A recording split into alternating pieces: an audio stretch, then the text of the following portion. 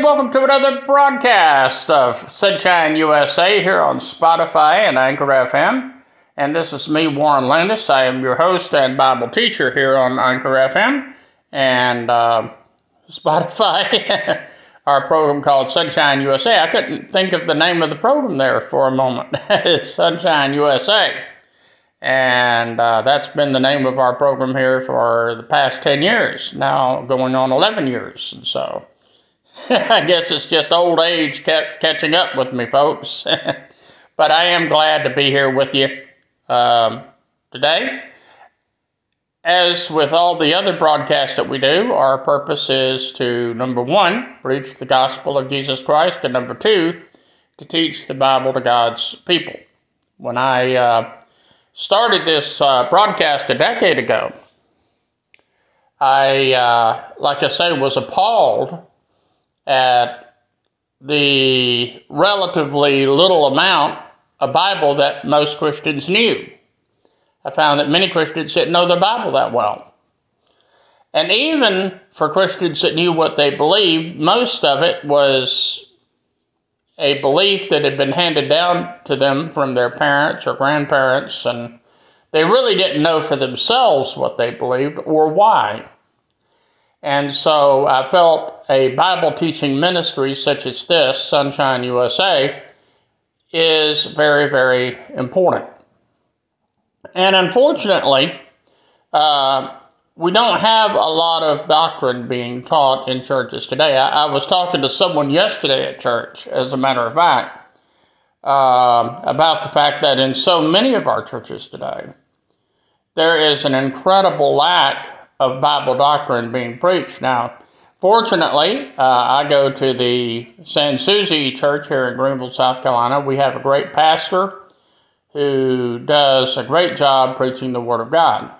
But many churches are not so fortunate.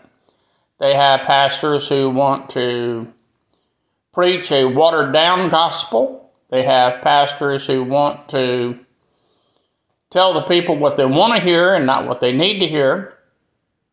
They try to stay away from controversial issues because they don't want to run the people away, and they want to draw as many people to their church as they can. But I think it's very, very important that we know how to correctly teach the Word of God, and that we take a courageous stand for the Lord.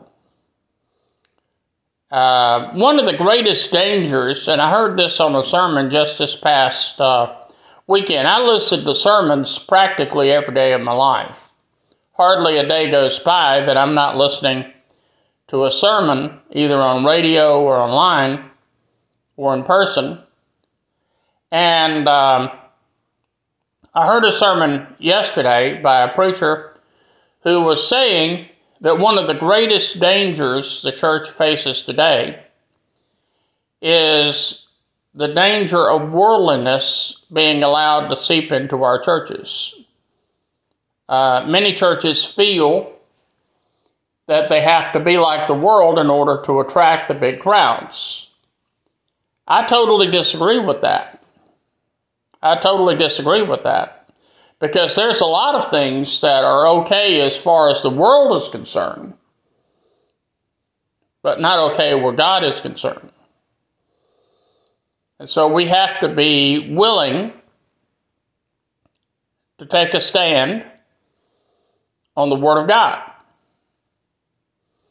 and not go along with everything the world says. And besides, look at it this way. Look at it from the perspective of the unsaved person. The unsaved person is going to say, well, if you're like me, then why do you want me to become like you? There needs to be a very distinctive difference. For example, for me as a Christian, there are things that I will not do or places that I will not go because of the fact that I'm a Christian. You know? And some of these are places that are fine as far as the world is concerned. The world doesn't see anything wrong with it, but I see everything wrong with it. Because you see, as a Christian, I have to stay away from things that are not in line with what the Scripture says. For example, now let's get down to earth a little bit here. Let's unpack this a little bit. For example, as a Christian, I don't drink. I don't drink beer. I don't drink wine. I don't drink liquor. I don't have anything to do with alcohol. And the reason for that is I believe the Bible teaches me that it's a sin for me as a Christian or for me as a minister of the gospel to drink beer, wine, or liquor, or whatever. I don't do it. Now, somebody asked me the other day, do you shop at grocery stores that sell alcoholic beverages? Well, I do, but now here's the thing. In America today, here in the United States, and even in my hometown of Greenville, South Carolina, it is very difficult to shop at a grocery store that doesn't sell alcoholic beverages, especially, someone like me. I don't have a car. I'm totally reliant on public transportation. So the thing about it is, if I want to buy groceries, I just about have to buy it at a store that sells alcohol. Even though my preference would be, if it were possible, to shop at a store that did not sell alcohol. Now, when I rack my brain right now, and I think about grocery stores, for example, in my hometown of Greenville, South Carolina, I can only think of one grocery store, which, by the way, is an independent grocery store. It does not sell alcohol.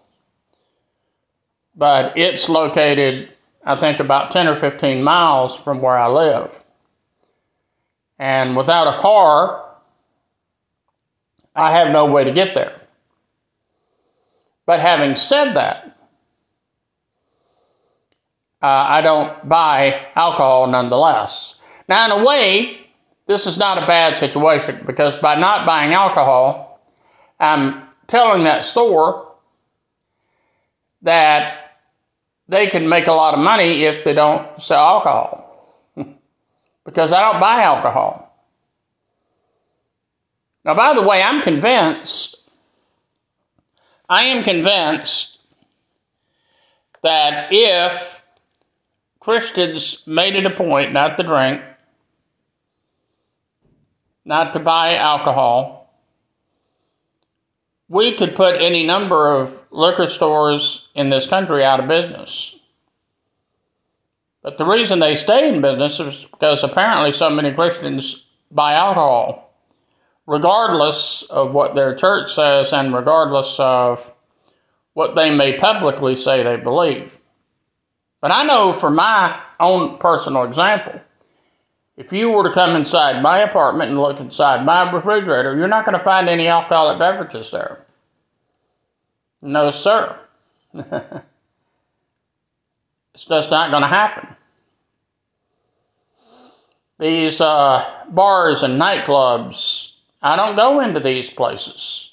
I don't patronize places like that, because I don't feel like, as a Christian, that I should. I'm afraid that so many times today as Christians, we ask ourselves, how much like the world can we be and still be a Christian? The Bible indicates that as Christians, we are a peculiar people. The world may look at us as Christians and say, man, you're weird, you're strange. I don't get where you're coming from. But the Lord has called us to be different. The Lord has called us to be separated from the ways of this world. Now, by the way, this is the kind of preaching you won't find in many churches today. It used to be very common that preachers would bring messages on the sin of worldliness. And I'll be honest with you, I don't find too many preachers preaching against worldliness today. I think it's a bad thing when the music of the church and the music of the world are almost inseparable. Now, I realize I'm really stepping on a hornet's nest here. Now, I want to clarify the fact I'm not totally against contemporary Christian music. I listen to some of it myself. And back in my earlier days, I used to play contemporary Christian music on the radio. But one of the concerns I have about contemporary Christian music is the fact that some of it, not all of it, but some of it sounds way too much like the world. And I just think I have a problem with that. There ought to be something distinctively different about the music that we as Christians listen to. I have an even bigger problem with churches that see nothing wrong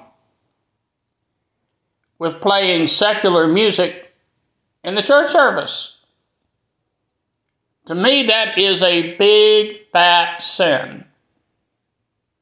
Secular music does not belong in the church.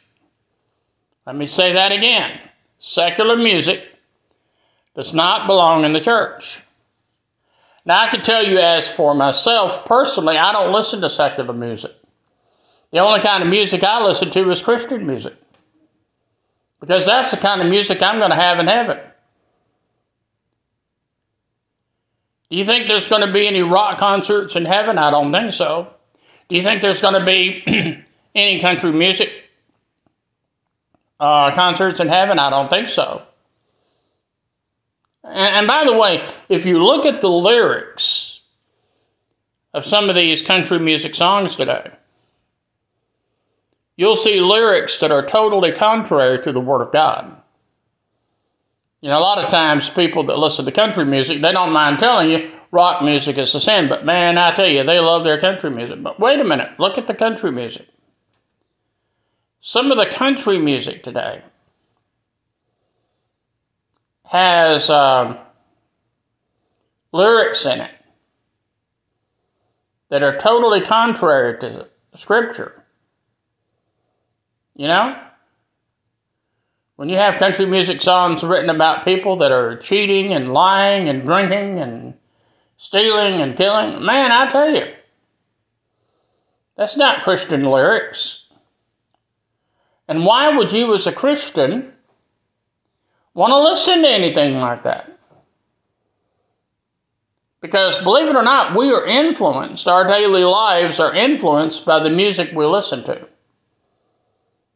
If you're listening to music that says something's okay, then pretty soon you're going to find yourself doing that something, whether or not it lines up with the Word of God.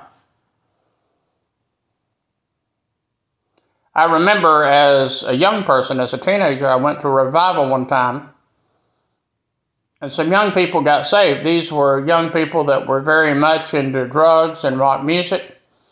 And you know what they did after they got saved? They had a bonfire. They went home and got all their country music albums and rock music albums, and they burned them right there in the church parking lot. Now, of course, this was such a bizarre event that obviously the local news stations, they rushed over to the church to see what was happening. I mean, they could not believe what was happening.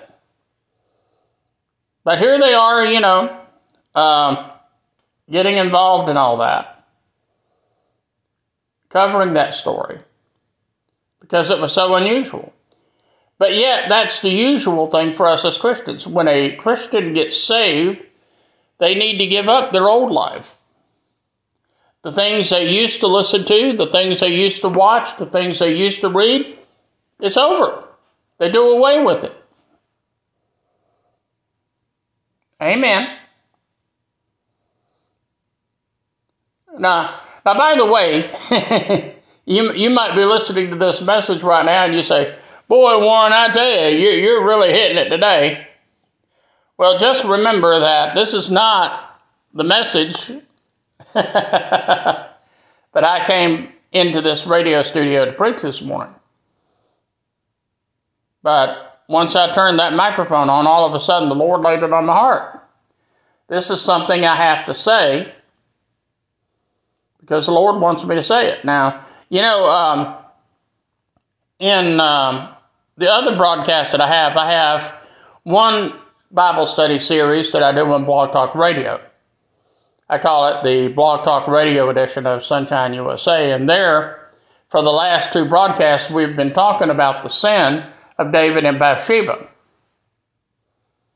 And on the last broadcast in that particular series, I talked about Nathan, who was an Old Testament prophet. Now, we of course don't know as much about Nathan, even though he was an Old Testament prophet, because he never wrote a book in the Bible. Some of the other prophets, both major prophets and minor prophets, they wrote books in the Bible, not Nathan. You won't find any books of the Bible named Nathan. No. He's not one of the better known prophets, but he had a very difficult assignment given to him by the Lord. And that assignment was this: he had to go to David and confront David with his sin. That it was wrong for him to have an affair with another man's wife. And then he had the other man killed, and then he takes that woman as his own wife. And Nathan had to let David know, what you have done here angers the Lord. It's not right with God. Now, you see, this was a very dangerous assignment for Nathan. Because when you say something like that to the king, you're setting yourself up for all kinds of trouble, for all kinds of problems. Because you see, David could have had Nathan killed. David could have had Nathan killed. David could have thrown Nathan into prison for the rest of his life. There's all kinds of bad stuff David could have done to Nathan because of what he did here. Now, fortunately, David did the right thing. He recognized the fact that he had sinned against God, and he admitted it. And he repented of his sin. In fact, if you read Psalm 51, in Psalm 51 we see where David clearly repented and got things right with God. And God forgave him. Now, of course, that's the good news. I can tell you, listening to this broadcast right now, no matter what you've done, no matter how long you've been doing it, God loves you and God offers you a complete, full pardon. But, of course, along with that comes the admonition that you're to go thy way and sin no more. And David exemplified in his life and in his writings that indeed and in fact, what he did was a sin, it was wrong, and he repented, and God forgave him. Don't ever think that you've sinned so much that you can never be forgiven. Don't ever think that you've gone too far for God to stop loving you, for God to stop forgiving you. He will. But you also have to acknowledge your sin and turn from that sin. And like I say, you have to say hats off to Nathan here. Nathan was willing to do what the Lord told him to do, even though it was not popular, even though it put his life in peril, he did it. And for you young preachers that are out there listening to this podcast right now, let me tell you something. Sometimes you're going to be called on by the Lord to do things that are not popular, but you better do it if you want to please God. Amen. There's going to be times where you have to preach messages that you would rather not preach. The way I'm preaching right now, you won't find this kind of preaching in many churches around America today or in the world today. You just won't find it. Because too many preachers want to be people pleasers. They want to be positive, motivational speakers. So there's a lot of Bible doctrine they just skip over altogether. And that is not right with God. That is not right with God.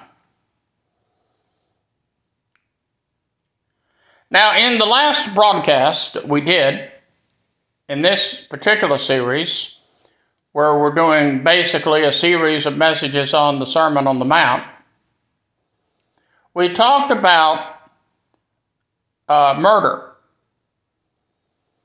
And we talked about how this was wrong.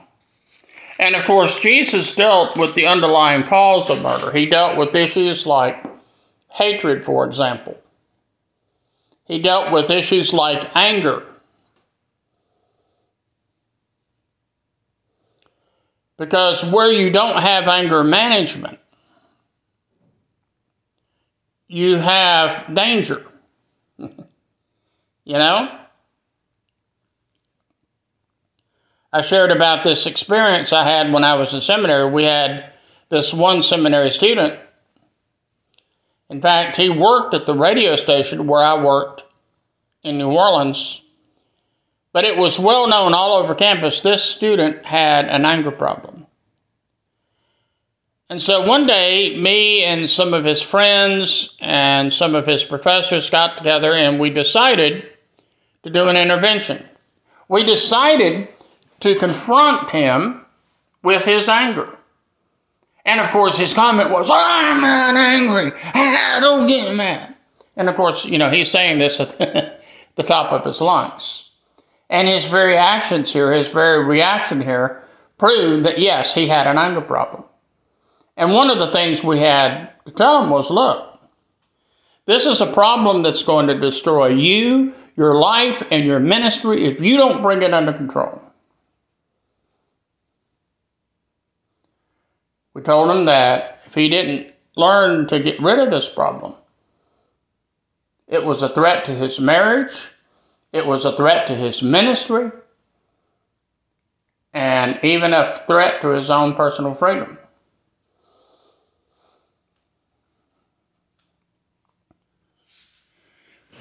So Jesus dealt with the cause of murder, which is anger. I also shared the story, I think, about a time when I went to youth camp.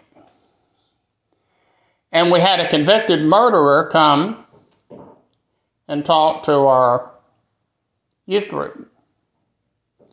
This particular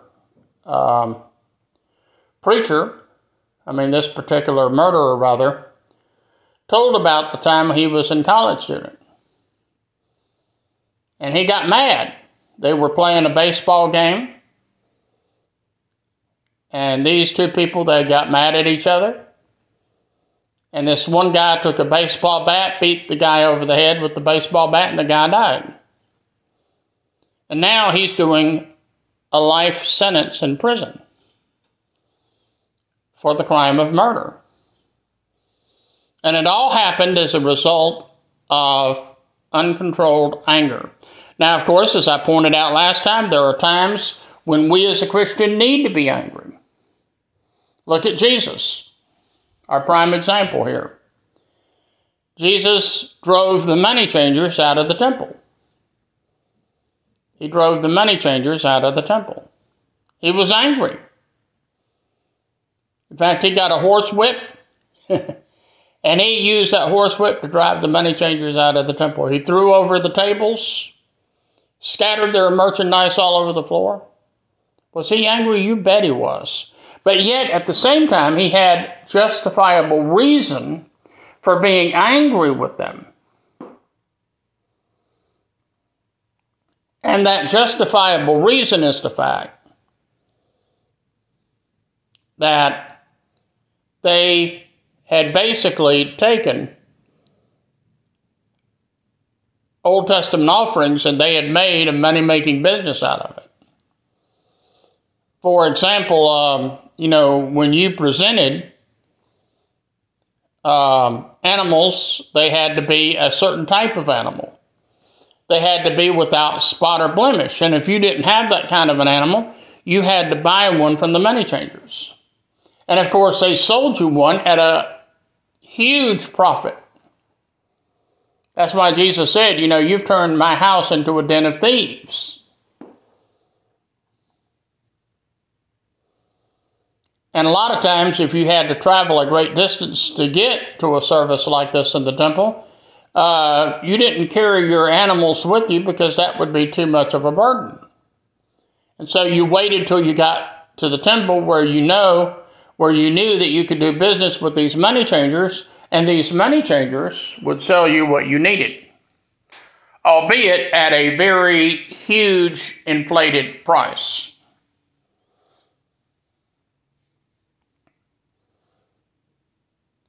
Now, by the way, murder is not the only way to kill someone. You can kill somebody with libel. You could say bad things about a person that are not true. And really, in that situation, you're just as guilty of the sin of murder as if you took out a gun and shot him. And sometimes, and this is where you as a preacher have to be very careful, sometimes even when you say things about people that are true, still you are killing their reputation. Down through the years, I have come to know many people. Many people have come to me for advice with their problems and with the issues they're having in life. And so I know a lot of things about a lot of people. I even know a lot of bad things about a lot of people. Amen. But the thing about it is, if I were to say these things publicly, I would be murdering them just as surely as if I took out a gun and killed them. So when Jesus talks about not being angry, don't kill, he's also dealing here with the sin of slander, the sin of libel.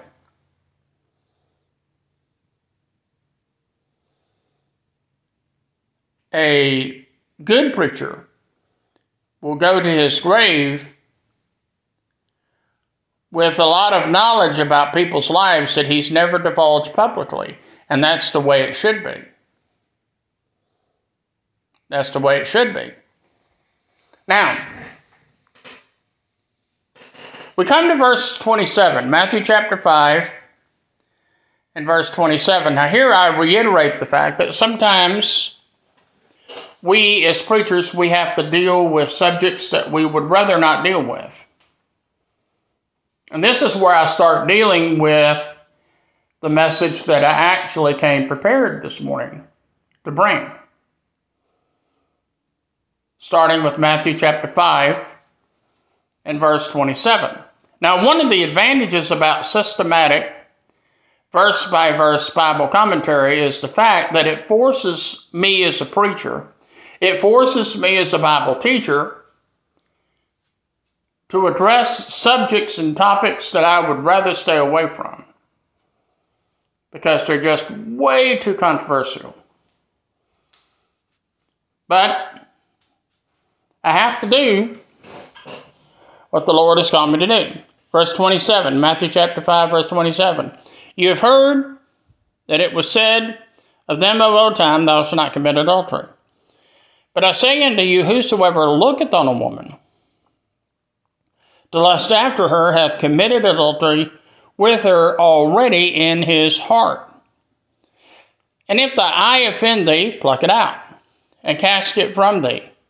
For it is profitable for thee that one of thy members should perish, and not that thy whole body shall be cast into hell. Now this is very powerful preaching here. Verse 27, he says, you've heard of old time, don't commit adultery. But here you see, Jesus is getting down to the root cause of adultery. And that root cause is something called lust. Jesus says if a man looks at a woman, and he looks at the woman lustfully, then as far as God is concerned, he's already committed adultery with her in his heart, even though physically he hasn't done it. This is pretty powerful. Now that, by the way, is why we as Christians have to be careful what we watch on television. We have to be careful what we read. We have to be careful about the kind of music we listen to. Because a lot of times it will lead us to think in ways and actually do things that are totally contrary to what the Word of God teaches. Then we go on to verse 30. And if thy right eye offend thee, cut it off and cast it from thee, for it's more profitable that one of your members should perish, and not that the whole body should be cast into hell. Now, I think what Jesus is saying here is not that you should literally pluck your eyes out or poke your eyes out. I don't think Jesus is saying that literally. What he is saying here, we have to be careful what we watch. We have to be careful what we look at. It was very interesting. I heard one time, and I think I might have mentioned this on another broadcast, but I pointed out an illustration about Ted Bundy. Now, Ted Bundy is probably one of the most notorious serial killers this country has ever known, and certainly up to that point. And James Dobson, on his radio broadcast, was interviewing Ted Bundy in prison. And Ted Bundy pointed out that his problem all started with pornography. And it wasn't with mainline pornography either. It's what he called the so-called soft porn. He started looking at women's magazines where they were selling merchandise of interest to women. And these magazines, of course, would have beautiful women in them, and he would lust after them. And then, of course, he would go into mainline pornography. He would buy pornographic magazines, and he would look at those pictures. But then he said it pretty soon got to the point where simply looking at the pictures was not enough. And that's when he started acting out the real thing. And that's when he committed these horrendous crimes such as rape and murder.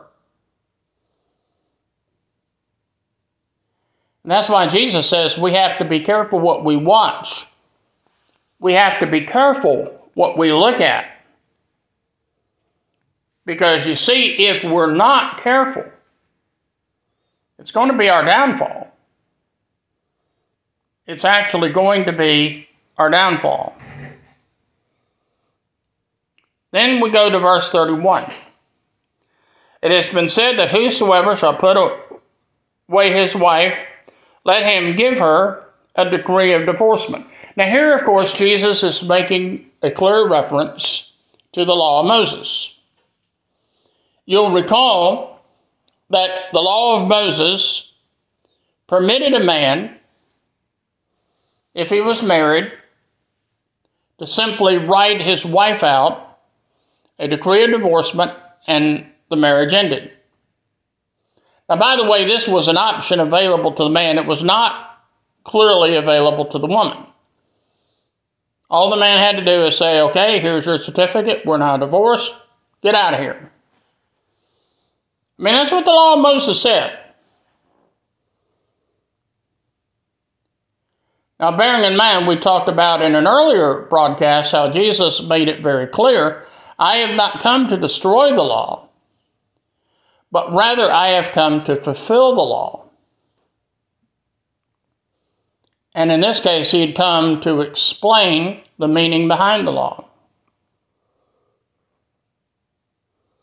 But he says unto you, let's look at verse 32, but I say unto you that whosoever shall put away his wife, saving for the cause of fornication, causes her to commit adultery, and whosoever shall marry her that is divorced, committeth adultery. Now, Jesus points out here that from a biblical perspective, fornication or unfaithfulness, adultery, that would be the only biblical grounds for divorce. Now, by the way, that doesn't mean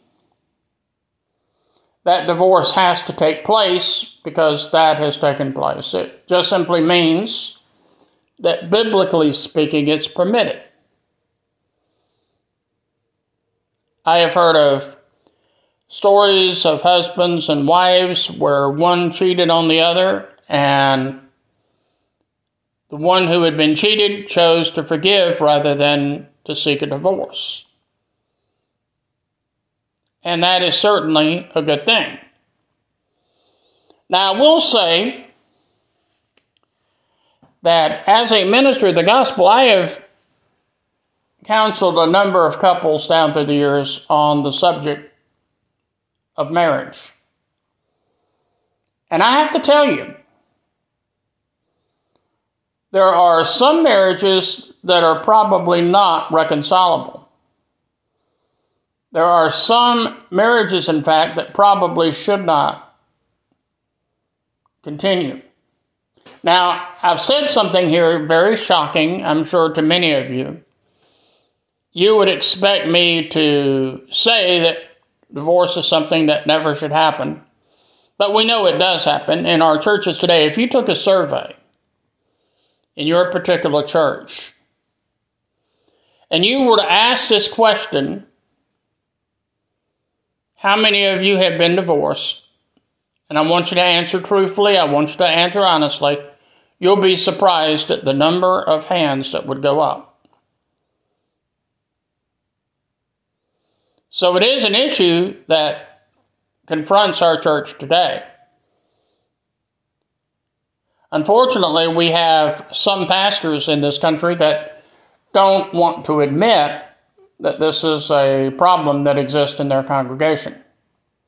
I heard one time about a preacher that said, we don't have divorce as a problem in our church. But you see, I knew his church probably better than he did. And I knew for a fact that there were several couples in his church where one or the other had been divorced and remarried. So it was probably a bigger problem in his church than he was willing to admit. Now, when we start talking about divorce, obviously we talk about a very difficult subject and a very controversial subject. We have many churches today where basically divorce is treated as the unpardonable sin. I mean, if you go through a divorce, you can't sing in the choir anymore. You can't teach a Sunday school class anymore. You can't serve on any of the committees in the church. You can't be a deacon. You can't be an usher. You can't do anything in the church if you're divorced. Basically, what churches like that have done, they have declared that divorce is the unpardonable sin, and that is a lie out of hell. It is not the unpardonable sin. I didn't say it wasn't a sin. I didn't say God loves divorce because he hates divorce. But it's not the unpardonable sin. Think about Jesus for a moment. The woman at the well in Samaria. When he gets to talking to her, she admits, I don't have a husband. And Jesus said, yeah, I know.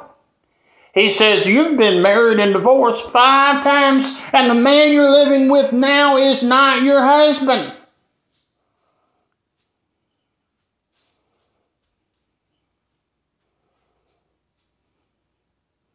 But guess what? He forgave her.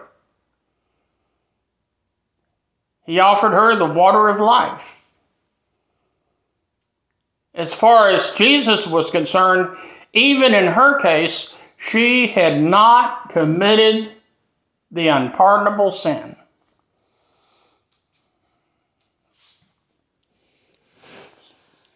Now I'm going to delve just a few moments into a subject area that we don't find talked about in too many churches, and that is the subject of marital separation. Marital separation. There are times when I think divorce would not be the answer, but maybe marital separation would be. Now, marital separation is really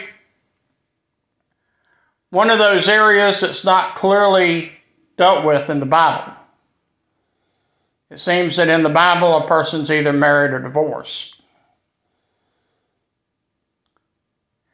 But there will be times when divorce is not the best solution, but maybe marital separation is. For example, let's say you've got a wife and she's married to an abusive husband. The husband is beating up on her and threatening her, and the children as well. That is a situation that has to come to an end. Now, in that particular situation, if you apply the Bible literally, this person doesn't have biblical grounds of divorce, but they need to get out of that situation. This is one of those cases where separation would be probably the best option. Now, separation doesn't have to be forever, but you cannot allow yourself or your children to live in a home where violence is present. And violence would certainly be one of those issues that would result, I believe, in the necessity of marital separation. This is a situation where someone removes themselves from the home. They put themselves out of danger, but yet they do recognize that they're separated. And obviously this needs to be a time that both parties submit to prayer. It might be that the situation is resolvable, and it might be that the situation is not resolvable. I remember one of the first couples I ever dealt with was a couple that had not yet been married. And yet, even during their dating relationship, the man in this case was extremely abusive, very argumentative. And they got into some shouting matches where anybody anywhere around could hear what was going on. And this particular woman had come to me for advice, and I said, well, you need to realize this man, as he is now, is probably the way he's always going to be. I don't really see him changing. And if you were to get married to him, he's probably going to be just as abusive after the marriage as he was before, if not more so. And I didn't mind telling her, I said, frankly, if you marry this person, I think you're going to be subjecting yourself to all kinds of physical danger. Now, one of the things that most pastors will learn is that when you give someone advice like that, a lot of times they're going to choose to ignore that wise counsel. And they will do what they want to do anyway. She went ahead and married this guy. And sure enough, this guy didn't get better. He got worse. Now, I know what a lot of women are thinking. If they're dating a man who's not, a Christian, a man who's living a very ungodly life, their thinking is, well, I love this guy, and if I get married to this guy, then I can be a missionary to him. I can lead him to the Lord. The problem is that's wishful thinking, and that rarely happens. Because usually, 9 times out of 10, the ungodly person is going to be more of an influence on the godly person than the godly person is on the ungodly person. It doesn't usually work out.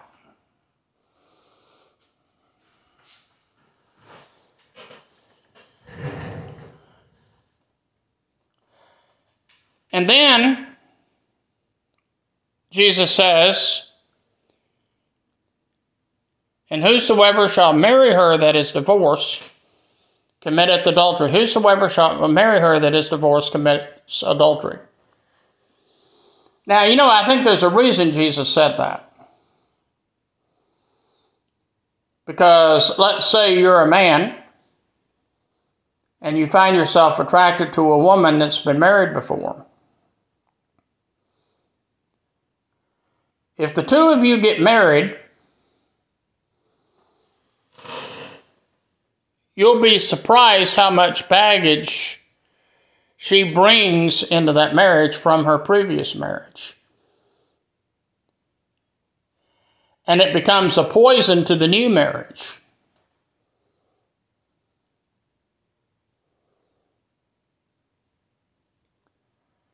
And that's why I think Jesus said it's better for one who is divorced to stay unmarried and not to remarry. I heard about a preacher one time that ended up in divorce. Now, for those of you listening to this broadcast and you're going into the ministry, you need to realize ministers are not exempt from marital difficulties. Ministers are not exempt from marital difficulties. And I heard about this one church where the pastor's wife filed for divorce and left him and married another man. Now, since he was a pastor, this became a big issue in the church. Some people in the church felt that even though the divorce was not his fault, so to speak, that nonetheless the divorce disqualified him and therefore he should no longer pastor the church.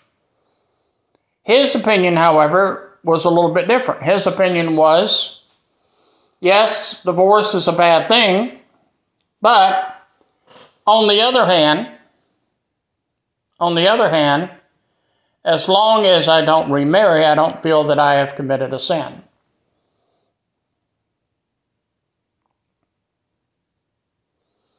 And so I would say to those of you who are either going through a divorce or you have already been divorced, the best option you have is to remain unmarried.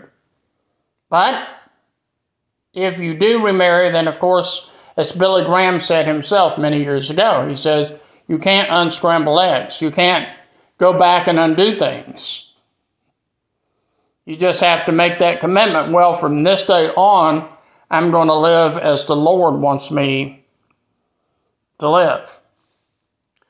Now, I have to tell you something, folks. This message today that I have brought to you is brought to you knowing that it's controversial.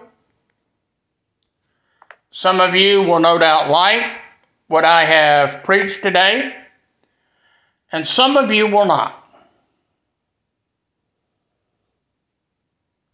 But like I say, as a minister of the gospel, I have to preach what the Lord tells me to preach. Even though it may not be popular. But I also believe in what one of my home church pastors told me a long time ago. He says, preach the truth in love. It might be you're listening to this podcast right now and maybe you've been divorced. Does that mean God quits loving you? No. God loves you dearly. Just as dearly as he ever did. And God offers you forgiveness. Even if you're the guilty party, God loves you and he offers you forgiveness. As Jesus said himself, go thy way and sin no more. Go thy way and sin no more. And like I say, this is one of those messages, if I weren't preaching systematically through the Sermon on the Mount, I'd skip over this part. Because it's way too controversial, and I know that there's a lot of people that will not fully agree with some of the things I've said here. But also, I want you to take away the fact that God loves you dearly. God offers you a complete, full pardon, a complete, full forgiveness. Amen. And like I say, this is not the sermon I brought you today. It is not one of my favorite sermons. I would almost rather preach any sermon other than the one I brought you today. But as a minister of the gospel, I have to be faithful to what God has called me to do.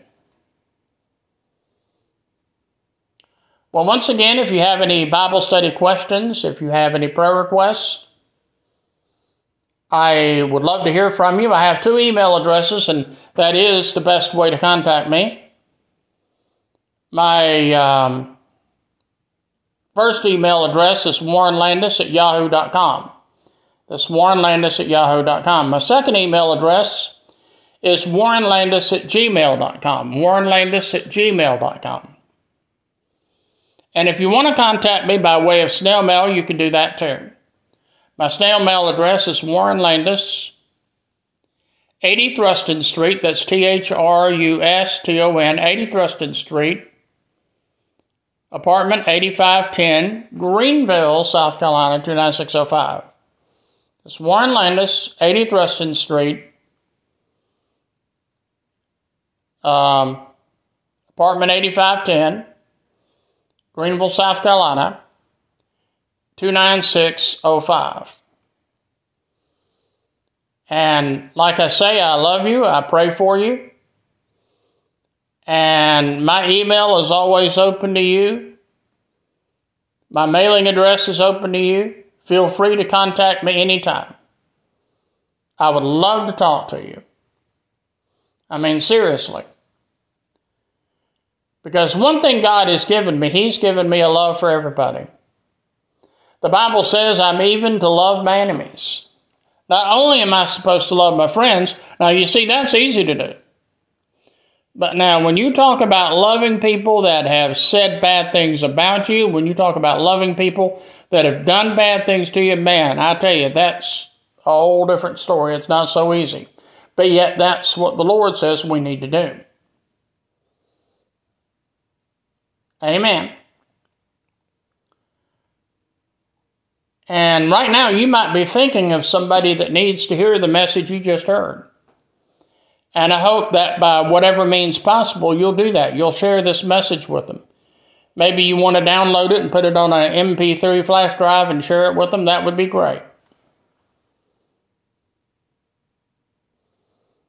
If they would like to contact me or you would like to contact me on this subject, I'd be glad to talk to you. My door is always open. Well, until next time, this is Warren Landis saying goodbye. God bless you. I love you very much. And guess what? I'm going to see you next time on Sunshine USA.